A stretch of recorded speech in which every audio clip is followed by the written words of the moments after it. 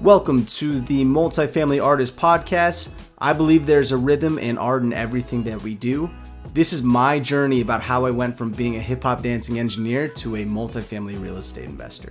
If you want to learn more about how you can start investing in real estate, stay tuned to learn from multifamily real estate investors and hear how they found their rhythm and created their own sound investments. What's up, everyone? Welcome to the Multifamily Artist Podcast. I'm your host, Taylor Koo, and I'm on the journey to go from hip-hop dancing engineer turned multifamily real estate investor. And this is the show where I interview multifamily real estate investors, discuss how they found their rhythm and created their own sound investments. But before I introduce today's guest, I want to remind you that this show is brought to you by Nightly Productions. If you have a platform, podcast, YouTube channel, you're ready to create more content that breaks through the noise, be sure to check out Nightly Productions, find out how they can help you stop wasting time and money on content that does not deliver. Now, for today's guest, we have, you know what? I probably should have asked this question even beforehand. How do you pronounce your last Wawrzyniak? Wawrzyniak. Wawrzyniak. Yeah. Wawrzyniak. It was close. You almost had it there. Okay. Justin Wawrzyniak is the cash flow pro. As an elite engineer turned real estate professional, Justin loves to use his God-given strengths to help others. Justin is most active in the acquisition of small to medium-sized multifamily assets and holds a real estate license in Indiana and Michigan to help fellow investors build their portfolios. At a whopping 26 years old, Justin encourages everyone to invest in real estate, whether that be actively or passively. Welcome to the show, Justin. Thanks for having me, Taylor. I'm excited to be here. Yeah, I'm excited to have you, especially just having another young real estate monster like yourself to be on this show. Like, I'm excited just to learn about you and learn about your journey. But first off, I'd love to know just how you got started in real estate in the first place. Yeah. So similar to yourself, I have a background in engineering. And so I was actually born in Orlando, Florida. I went to engineering school. My dad was an engineer. His dad was an engineer. So when it came time for choosing that major, I didn't even think about it. I was like, all right, I think it runs in the family, right? Right. So did the engineering degree. I was pretty good at it, to be honest. I don't know if I liked it very much, but I was pretty good at it.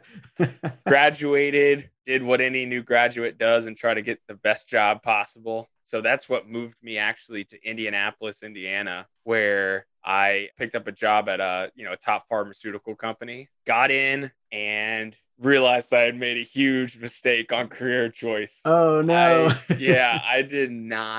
I was not enjoying myself. And so, I was sitting there, I was at a high income earner in like a quote unquote secure job, secure role. But I feel like I just had like bigger aspirations, more ambition. And it was kind of along the investor and the entrepreneurial side that I wasn't getting met in that engineering role. And so I did something crazy. I let everyone know, let my grandma, let my dad know, let my mom know. I was like, hey, I'm really thinking about transitioning into a different field. And, one of the big reasons why I decided to transition to real estate is because for me, it was, something where I had a lot of passion. I enjoyed it. And I also realized that it is kind of like as far as in the investment world, it's real estate itself is down to the base level. It's a basic necessity. Like, we all crave safety and shelter, and it's something that we need. Like,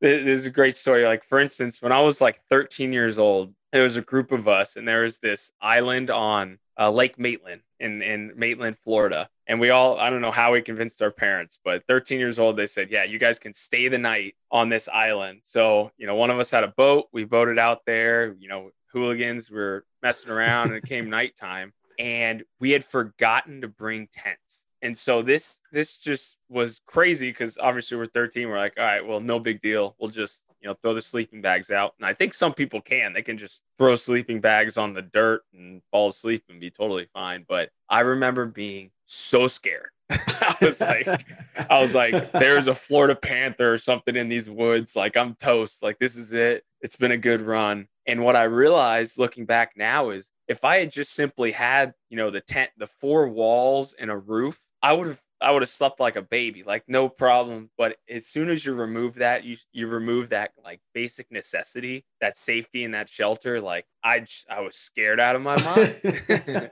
And so that's like one of the reasons. And then also like real estate. And I don't know if you felt this as well. It's like you can talk to anyone about real estate. You can connect with anyone about real estate because, we've all lived somewhere. Like we all had homes. Like most of us know the addresses. Like we can still remember all the addresses of all the homes that we've lived in for our life. Like that's crazy. And it just really connects everyone. And like my childhood home, I still remember we had vaulted ceiling with these big windows. And when it would be those classic Florida hurricanes, my dad and I would get the pillows out. We'd sit there and we'd literally watch the lightning storms through the windows and like count the time between lightning strikes. It was Aw. super corny, but it was Oh, great. no, Great that's little bonding time. adorable. That's Yeah. adorable. But I remember that. Like I Yeah. distinctly remember that. And it was, part of the home. Like that was part of what we did at that home. And then fast forward to,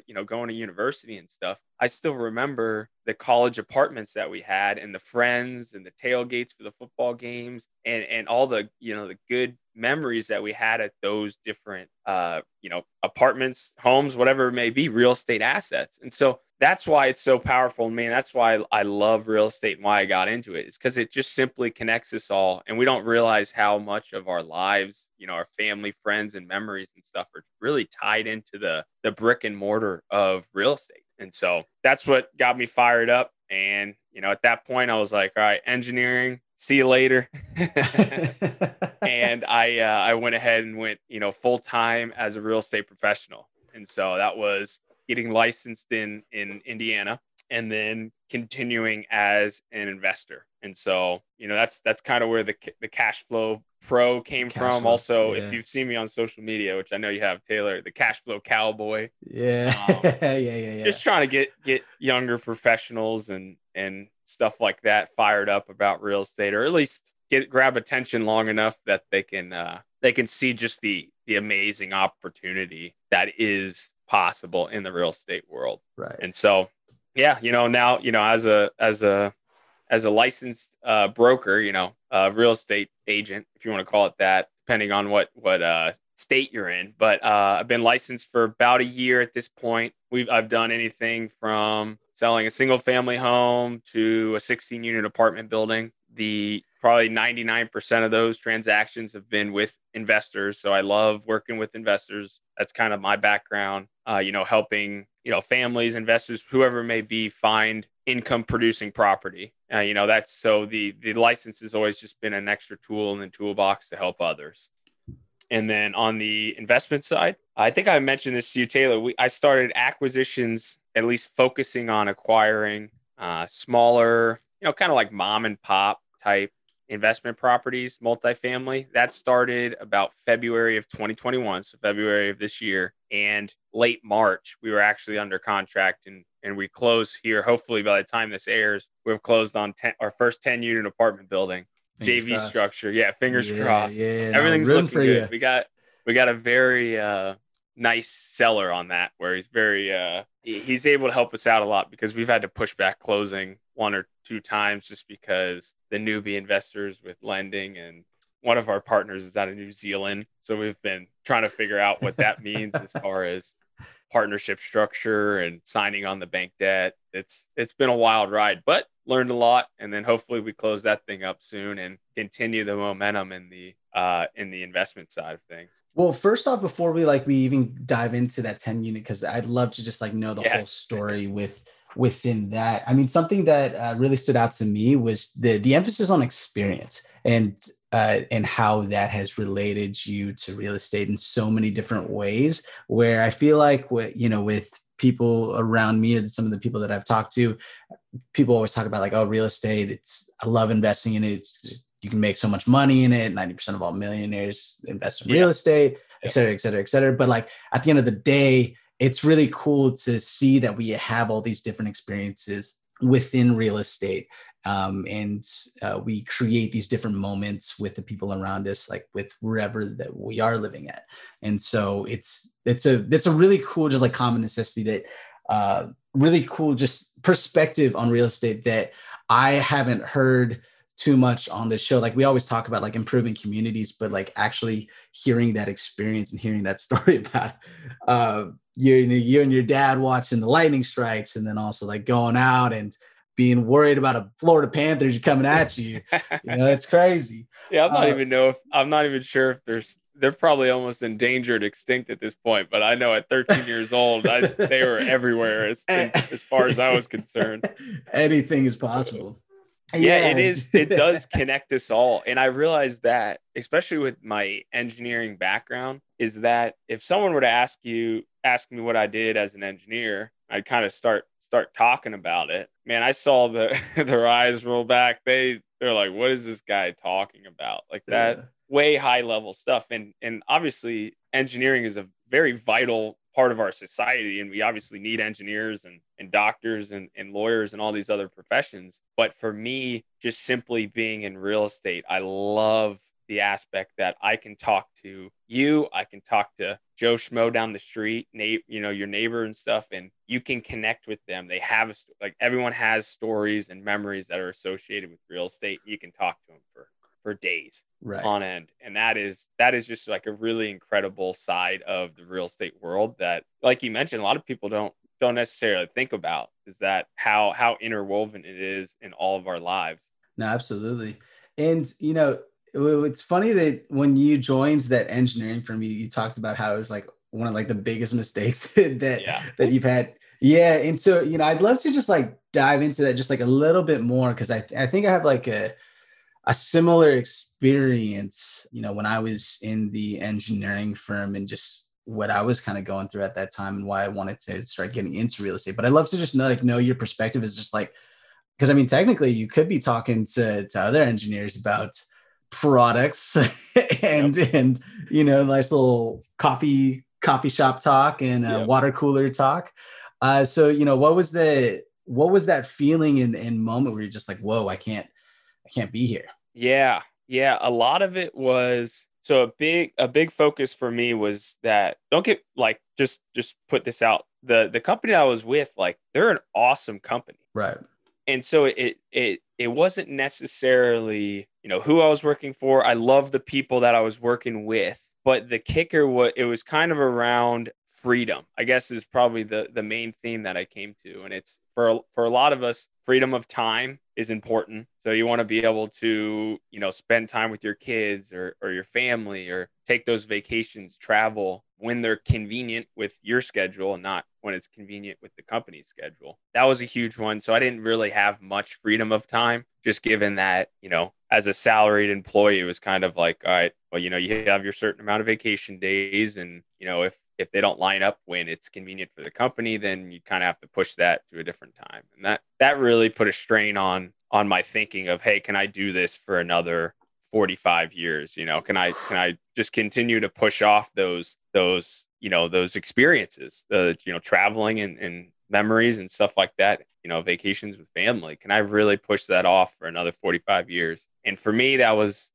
probably a no. So that was one of them. The other thing is financial freedom. So at the time of leaving, I was not financially free. I'm not even financially free right now. And what I mean by financial freedom is, a lot of people kind of define it as, hey, do you have enough passive income or investment income that you can live off of? And now you have, you don't have to work. You can do whatever you want. That is kind of like the financial freedom of, you have investments or passive income that cover your everyday living expenses. I was not there. All I had was one house hack investment property at the time. But what I realized is that, okay, well, I can just get another replacement to that income. And that's what being licensed as a real estate agent, as a real estate broker has done. It's, it pays for the investments, the capital for the investments, and it's also capital for living expenses. Right. So I was like, all right, there's another freedom. Like I can figure out the financial freedom. I don't have it, but it's not gonna, like, I'm still gonna be able to eat. Like I'm not gonna be living off ramen as soon as I leave this position. And then lastly, a huge one is freedom of location that a lot of people don't realize is that job that engineering job of mine would have tied me to a singular location. So Indianapolis in this situation. And if I wanted to move somewhere else, it was either, hey, the company happened to have a plant or a building there that I can go move and work at, which would still kind of be a process, kind of uncertain, or I have to go interview at I have to go leave that company for another engineering company that happens to be in that area and kind of hope the hiring process and everything works out. So within the real estate world now, the amount of freedom of location, like you can invest anywhere. I got a lot of California investors that are investing with me here in Indianapolis, and they're out in California. They're out on the beach in California enjoying their life, and they're still able to get income producing properties. And so you kind of have a lot more freedom. Like even, the partner I mentioned on the 10 unit, he's out of New Zealand. He's underwriting deals for us here in the Midwest and all over the country. And he's out of New Zealand. He's not even in our country. Like, it's incredible the amount of the freedom of location that's possible in the real estate world. And so it was kind of freedom was the big one. And then if you got, an hour and a half, we can talk about how retirement and 401ks were the reason, not one of the reasons that I left, just because I am very anti 401k. I guess if you want to say I'm woke on the retirement side of things, and how a lot of us aren't aware of really how much needs to go into and how early you need to start thinking about that retirement if you want to like enjoy yourself when you retire. Yeah, we can all like retire at 65 with enough in the bank, and then we've missed all this time with family and friends. Like, that's great. But if you want to actually enjoy your, through your life and through retirement, you kind of have to, there's some things that go into it. And I became aware of them very early on, just having my dad as an engineer. Like, so it's like I was looking at my future, Right. And then just kind of taking an analysis of who are the successful engineers in that company, how'd they get there, how much time, how much of their life did they commit to getting there, and what's the reward for that. And for me, it wasn't enough just to put in that much time, that much hustle, to not really spend enough time with your family, and to only get to, kind of that level. Man, that to me was a wake up call of, hey, there's something better. And that's kind of, you mentioned it, 90%, of millionaires are in the real estate world. There's a reason why. It's because the ceiling, if you put in the hustle, put in the grind, like there's no ceiling. Like you can just keep going, keep growing. And there's a lot more freedom, a lot more control there. So. Yeah, absolutely. And, something I want to touch on too, and I had this very, very similar feeling, was you see your future. And that was I don't necessarily, and this isn't me like talking bad on like any W-2 jobs. And I think like there's still great ways of like producing income and making a living and even having a good retirement. But I think just that feeling of just like being tied down and not necessarily like, that you're going to have to be there for X amount of years. Yeah. And without really like any mobility, I guess like maybe remotes, if that could work. I mean, it is being a lot more common, but even then, just like knowing that you have to be tied down to this job in order to pay your expenses, it's just it's a scary feeling. It is a scary, and I do want to dive into, shortened of course, about the whole idea of retirement and what that looks like afterwards. Because I feel like it's just a very traditional way of thinking where, we have to go to our job, and so 401k is like the best thing ever. And, it's so secure and super safe. But like coming from a young hustler like yourself, and then seeing like these engineers that have gone through it, might not be the best route. So I'd love to just like hear your take on retirement accounts. Yeah. I mean, if you look at like the educational system, and I am like, even my family system and dynamic, it was, go get that safe, secure job, that high earning job, which there's nothing wrong with it. But when your only investment for retirement is simply, the putting in to your 401k and, hoping in 45 years you wake up and there's money there for you to retire off of, like, that's a scary thought. Like, that's your whole life that you're banking on. One, like, we're not just, if you think about your education, and a lot of anyone listening, you think about your education, probably most of you did not get any sort of formal training on investments whatsoever, how to invest, what's a good investment. Dogecoin. Yeah, exactly. Why cryptocurrency is so awesome. Anything like that. Like, no one, you don't really get taught that. Maybe if you were like a finance major or something along those lines, you have a much better understanding. But for the normal W-2 employee out there that's working their tail off and saving for the 401k, like if you think about it, one, you're not even managing your own 401k. There are large conglomerates that are the ones that are managing those mutual funds and those investment funds and stuff, and they're going to get paid because they get it. It's like a fee based, so they're obviously making money, and their goal is to make you money. Obviously, they want to help you out. But if you saw it, even with COVID, let's say you were planning on retiring 2020 and you saw your retirement lose 25% of its value. Whew. And you're like, I have to keep working. Like I have to keep working. So if, with the 401ks, since they're so market driven and so volatile in that sense, like your retirement is tied to if we just happen to be in a good cycle of the market. And that, like, if you get to a certain age, which is going to sound really harsh, if you get to a certain age, your salary on that business is probably going to be high because you've been working there for a while. So you have a high salary, you're up there in age, and they look at you and they go, heck, we can go get a college grad, go teach them maybe 75% of what but pay them, 25% of what we're paying you. Hey, sorry, you're done here. See you later. We're moving on. And a lot of people probably saw that during COVID too, where they've been in their business or their industry for 30, 40 years and they're being let go. And they're like, well, all I know is this. This is all I know. I got let go too during COVID. Exactly. How crazy is that? My mom got let go and she's been in the industry for like 30 years. Wow. And so if you look at that, and if you don't have like the passive income, like real estate investments and stuff like that to fall back on, or even the knowledge of how to grow or how to invest, that's a scary, scary thing, especially in these quote unquote secure jobs. So the 401k, like if you think about it, you retire at 65, right? That's like the average retirement age, 65.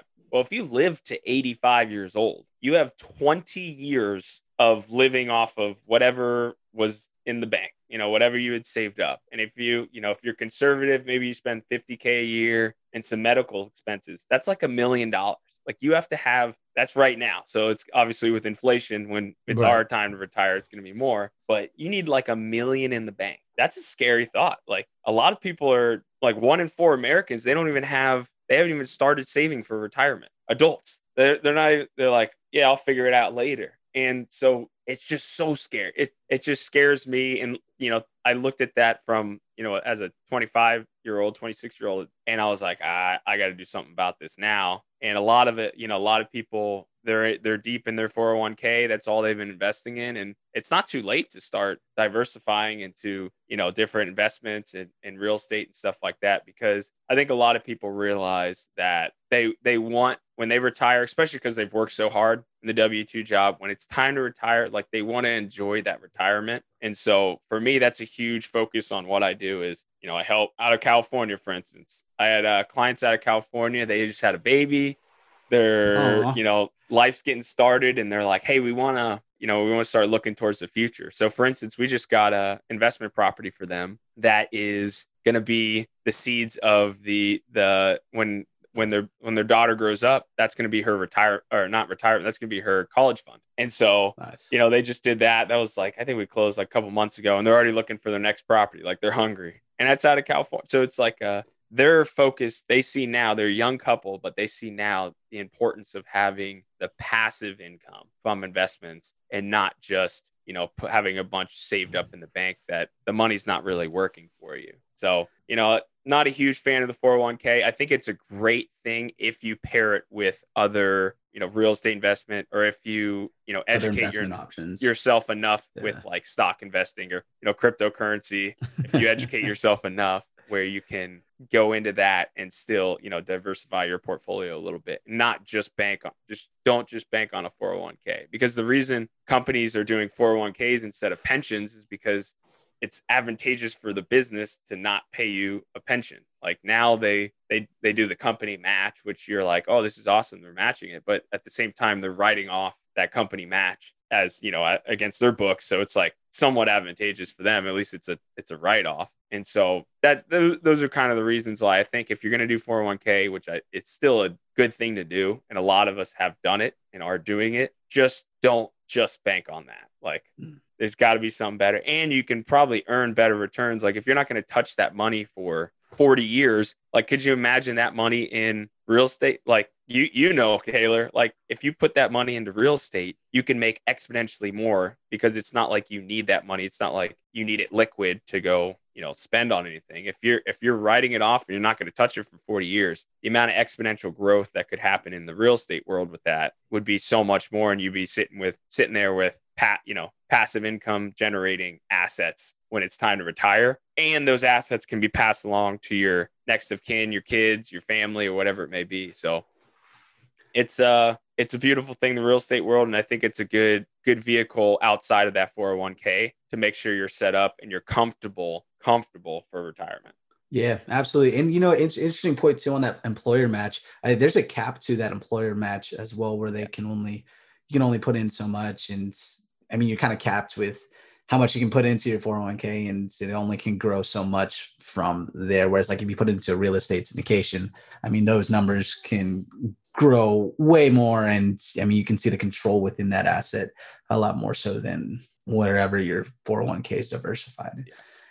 Before we dive into that 10 unit, one last question I want to talk about in your journey. It's like when you made that transition over to real estate, did you start part-time as in learning it on the side while you were in your W-2, or did you just like take the leap and you're like, you know what, let's see how long I can last, and it ended up working out? Yeah. So I did not do part-time. I made the leap, but I hedged that leap a little bit. And so what I actually did was I knew I was transitioning. I was like, all right, I am going into real estate. And so what happened was start of January 2020 was they had asked me to go to night shift.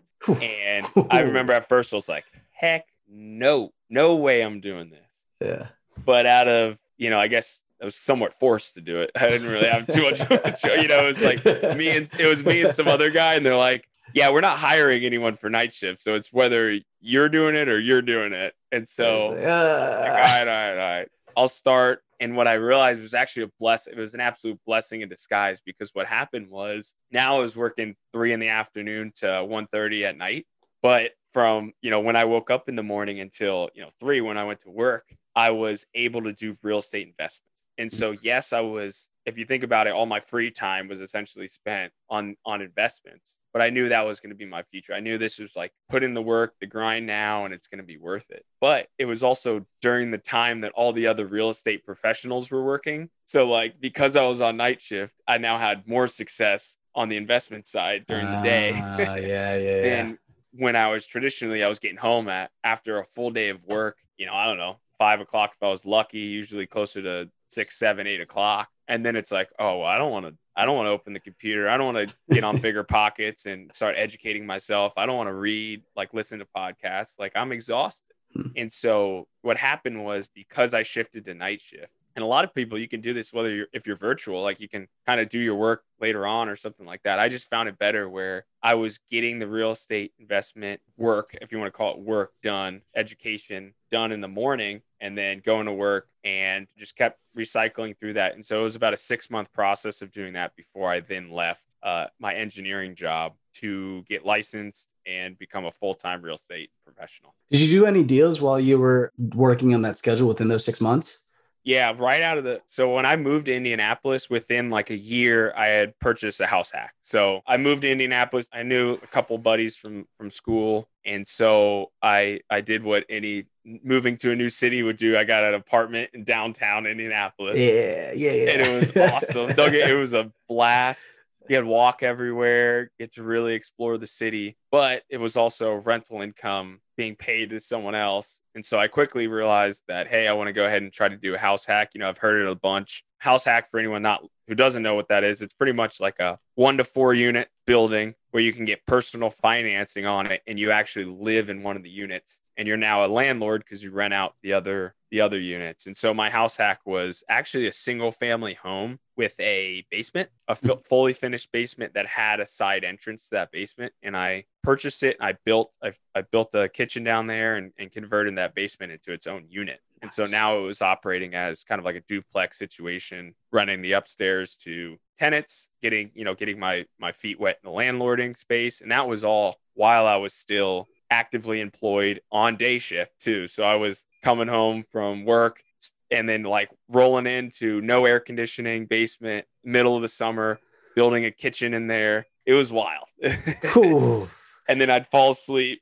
I'd turn all the fans on, I'd fall asleep, I'd wake up, I'd do it again. And so, yeah, it was a bit of a grind, but that saved me so much money, being 25 years. Think about it. Before kids, before family, what are your big expenses? Housing, food, and then maybe like travel, I guess you can throw in there. And then kind of, whatever shoes or clothes or whatever you spend money on. And so my housing I was getting paid each month because of how lucrative this house hack was I was actually making money off of it while living for free. So that was like even more money if you factor I don't have a rent expense. And so food, well, there was actually a portion of time when I was working as engineering right when COVID hit that they started paying for food, because if you had to go into the office instead of work from home, they kind of felt bad. So they were like, all right, we'll pay for your food. Ah, nice. Yeah. So then I was like, now I'm supercharged on the amount of like, I have no expenses now, like travel, I guess, but I'm working so much that I can't even travel. And so now I'm like, my three major expenses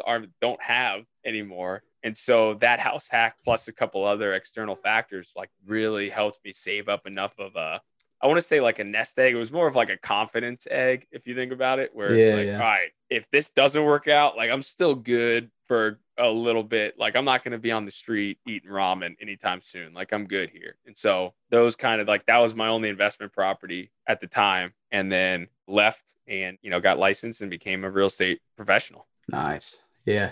And then for, I'd love to know what, actually, I want to dive into that for the next episode, because like for people that want to get into real estate, but can't necessarily take that leap. I'm curious to know like your advice and your action items that you would give to somebody that is professional that wants to get into the real estate world, but doesn't necessarily have the flexibility or the lack of expenses that they got to cover to do so. I'd love to just hear your take on that. But on the next episode this Friday, when we talk about action items, because I do want to cover this 10 unit that y'all are working on right now, like how you met it, financing you got on it, et cetera, et cetera. And so, I mean, first off, how did you find the deal? Yes. So this is going to be one of those action items, but I won't touch on it for the next episode. I won't touch on it too much, but so I joined a couple of masterminds, two masterminds. And one of those masterminds, we actually have kind of formed a little bit of a partnership around. Make it happen. Yeah. Yeah. Make it happen. Yeah. Make it happen. We formed a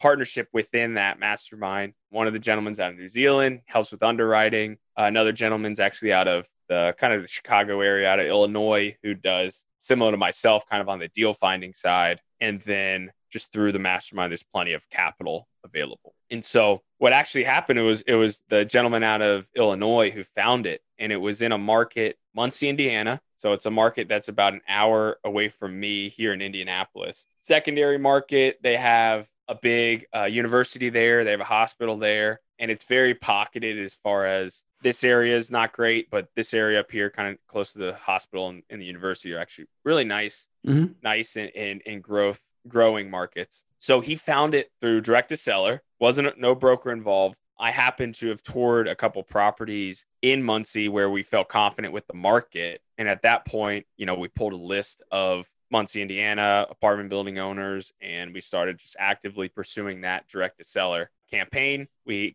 got a lead, and it was actually a small business owner from town. And so he had a portfolio of maybe 17 single family homes. He was running his own small business in town, and he had this 10 unit apartment building. And so for him, he was getting up towards he's probably five years out, maybe 10 years out from retirement. So he's getting up there where it's too much work. It was too much work. We caught him at a good time where he probably had just had like maybe a couple of rough, maybe a broken toilet or something at one of the single families, or maybe a rough week as a business owner. And we caught him at a good time where he was like, all right, I just want to unload this 10 unit, causing more trouble than helpful. And so we picked this thing up for like pennies. Like, it was a really good deal. And so we got it under contract really quickly because it wasn't very expensive. We're actually doing it where it's just the three partners, gentleman out of New Zealand, gentleman out of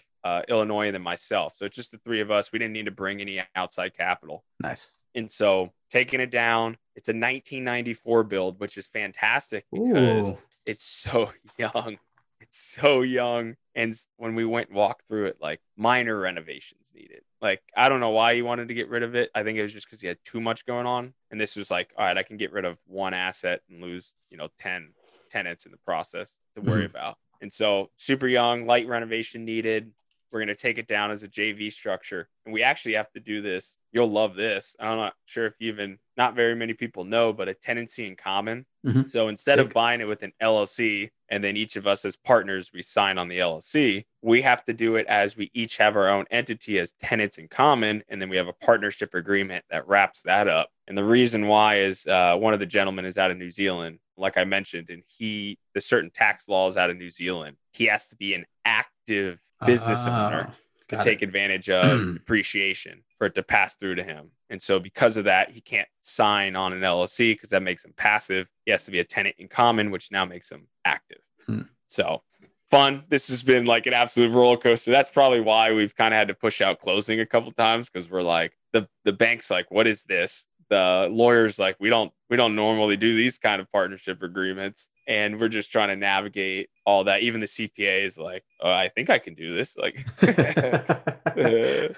so it's been a new experience for a lot of people, but the financing has been really good as well on this. So it's someone that the guy out of Illinois has a long relationship with. So this is key. I mean, this is one of those, like, always be building relationships with lenders, property managers, you name it, contractors, brokers, because they've done so many single family flips together that he's like, yeah, I feel comfortable with apartment building. And we're getting like a single family flip type financing, like really good, 30-year AM. It does have a 5-year term, but it's 3.5% interest. Like, it's a really good loan. And it's because of that relationship. So then we got that relationship through him. A relationship that I have with a property management company in town is out of Muncie, is taking over the management. So the asset's going to be run well. Like, it's a good deal. And there's just a ton of, it just juiced returns on that thing as well. So it's like a home run deal, first deal. Got a lot of good people as far as lender, property management. Yeah, it was a little dicey on the partnership structure, but we got through that. And so we closed this thing up in a couple weeks. Nice. We close it up. Now, was the person that the other partner, his lender, was he coming from like a community bank? Was he? Yep. Okay. Community bank.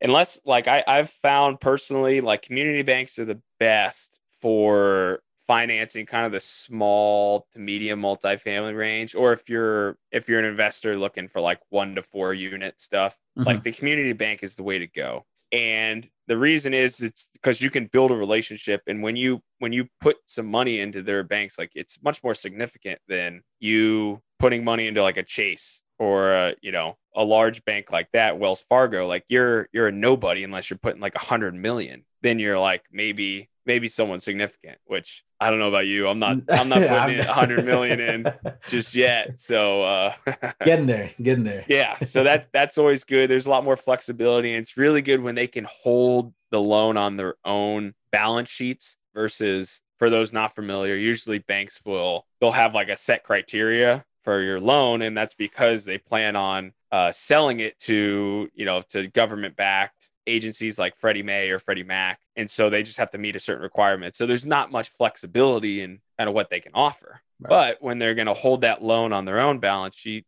then, there's a little bit more flexibility. You can work with them. If the property has a story, you can kind of tell that story to them, sell it a little bit, get them more involved. And so that's kind of, they're actually going to hold this one on their own balance sheets, which is nice. Good, because that's why we have such a strong rate in terms and stuff like that on it. It's because they really built that relationship with that partner prior. And exactly. So it's not really like you don't have those strict requirements, those reserve requirements as Fannie and Freddie, like whereas like with a community bank, It's more on the Yeah. relationship and the trust factor instead of just analyzing it as like, this is a business. Can we lend it or not? Yes. Got And it. real estate at its core is a relationship business. Like it really is that, even that if you think about it, I would not even be on this deal if I didn't have a relationship with, this partner out of Illinois. Like I was fortunate enough to be asked, just given my proximity to the deal and having the local knowledge and everything, that I was asked to be brought onto this deal. And now, now I'm in my first apartment building. Like it's super exciting. It's Heck crazy how it all yeah. works, but it's relationships. And then you even take that a step further with the vendors. Like you want relationships with property management company and lenders. Make sure the assets being taken care of, make sure it's getting financed to the best terms possible. Like it's crazy how much in let's say in the engineering world, there was a lot of like head down, just grind it out working.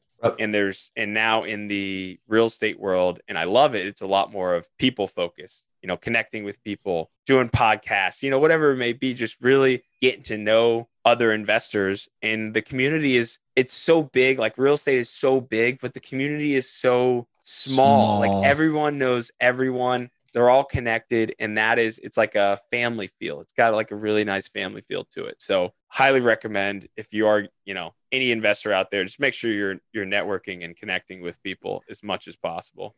Yeah.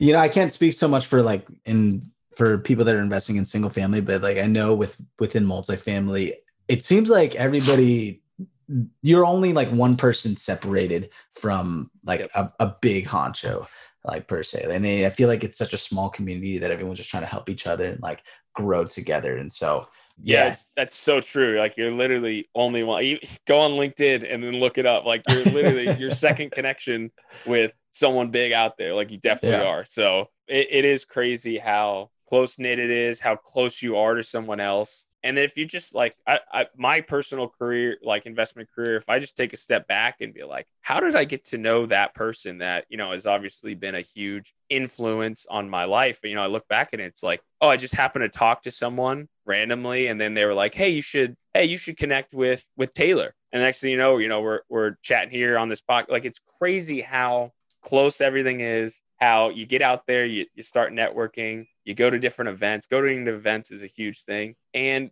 it keeps you, I've personally felt like it keeps me juiced. It keeps me going. It's like rocket fuel, like when you can connect rocket fuel. Yeah. with someone, another young hustler, like I can hear your story and how you're getting into it, engineering and, the artist background is dancing, right? With the dancing background, like hip hop, right? Hip hop dancing. Yeah. Hip hop dancing. You gonna bust a couple moves for us? Oh, maybe later. Hey, Another podcast. Stretch. If I know anything about, I've been playing basketball recently. I got to make sure I be stretching beforehand, or I'm gonna pull something. I feel you there. But yeah, it's crazy how everyone's connected and you get to hear about more and more stories, and that's what gets me fired up. That's what keeps me going, and it's rocket fuel, man. Yeah. Shout out to rocket fuel. So now moving forward, then what are you focusing on now? Like, what is the legacy that you want to leave on the world? Yes, a huge legacy, and that I'm building right now is my real estate investment company. And so it was actually formed out of a not so great place. So what happened was when I first got in the engineering world, the real estate world, I had a failed partnership, in which case, a lot of, they're good dudes. We had a little partnership going, being very productive, getting a lot done. But what happened was there was just too many, I wouldn't say cooks in the kitchen. There's too many egos, if you want to call it that. Like a lot of big egos, which is fairly common in the real estate realm. Yeah. It's very, at times it's somewhat predatorial and high egos. Like it's, kind of pretty cutthroat business sometimes. And so I had experienced that, and then the partnership didn't work out as a result. And so I was in kind of like a tough spot. I just left engineering, joined this partnership, and was kind of just didn't really know, did I make the right decision and all that, but what I realized it was more of, I wasn't really being true to myself. I was trying to, obviously I was building up my own ego and stuff like that. And so that's when I kind of took a step back, and what I've built now is a company called Risen Real Estate. And so this is an investment company, but it's faith rooted. And the reason why faith is important in my life, but it was so important that I integrated it within my real estate company, is because it is sometimes a predatorial type industry, or there's a lot of people that are just in it to win over someone else. And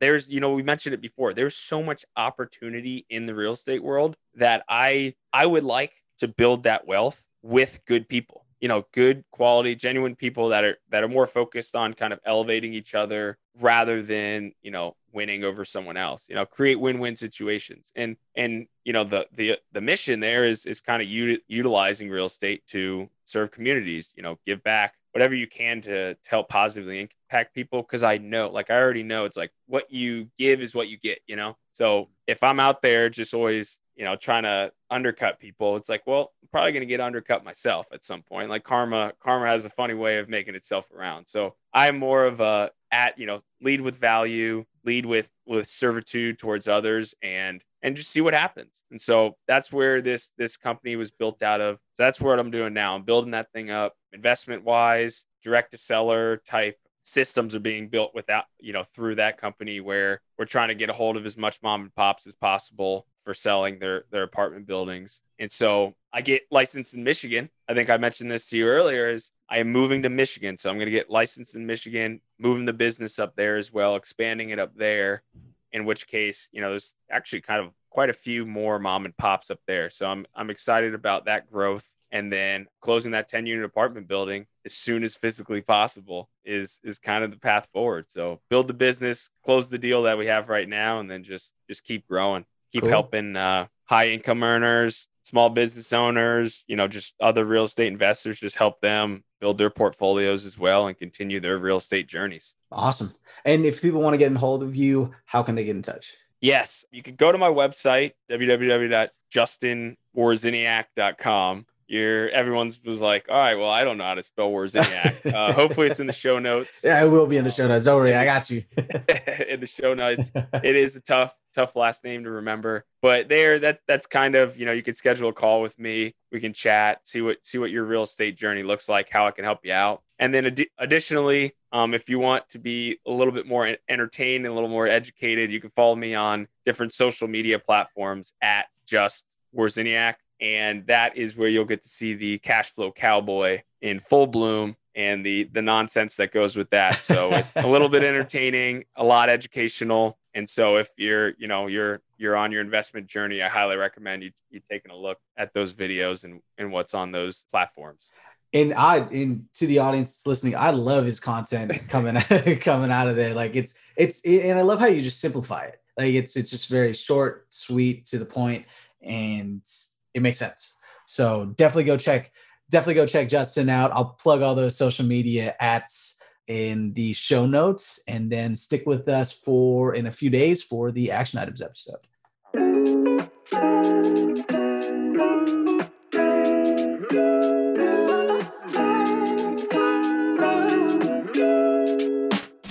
Thanks for listening to the Multifamily Artist Podcast.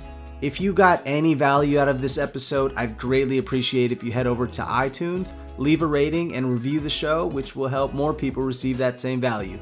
If you're looking to connect and talk more about multifamily real estate, you can reach me at inrhythmmultifamily.com. Thanks again, and I'll see you next time.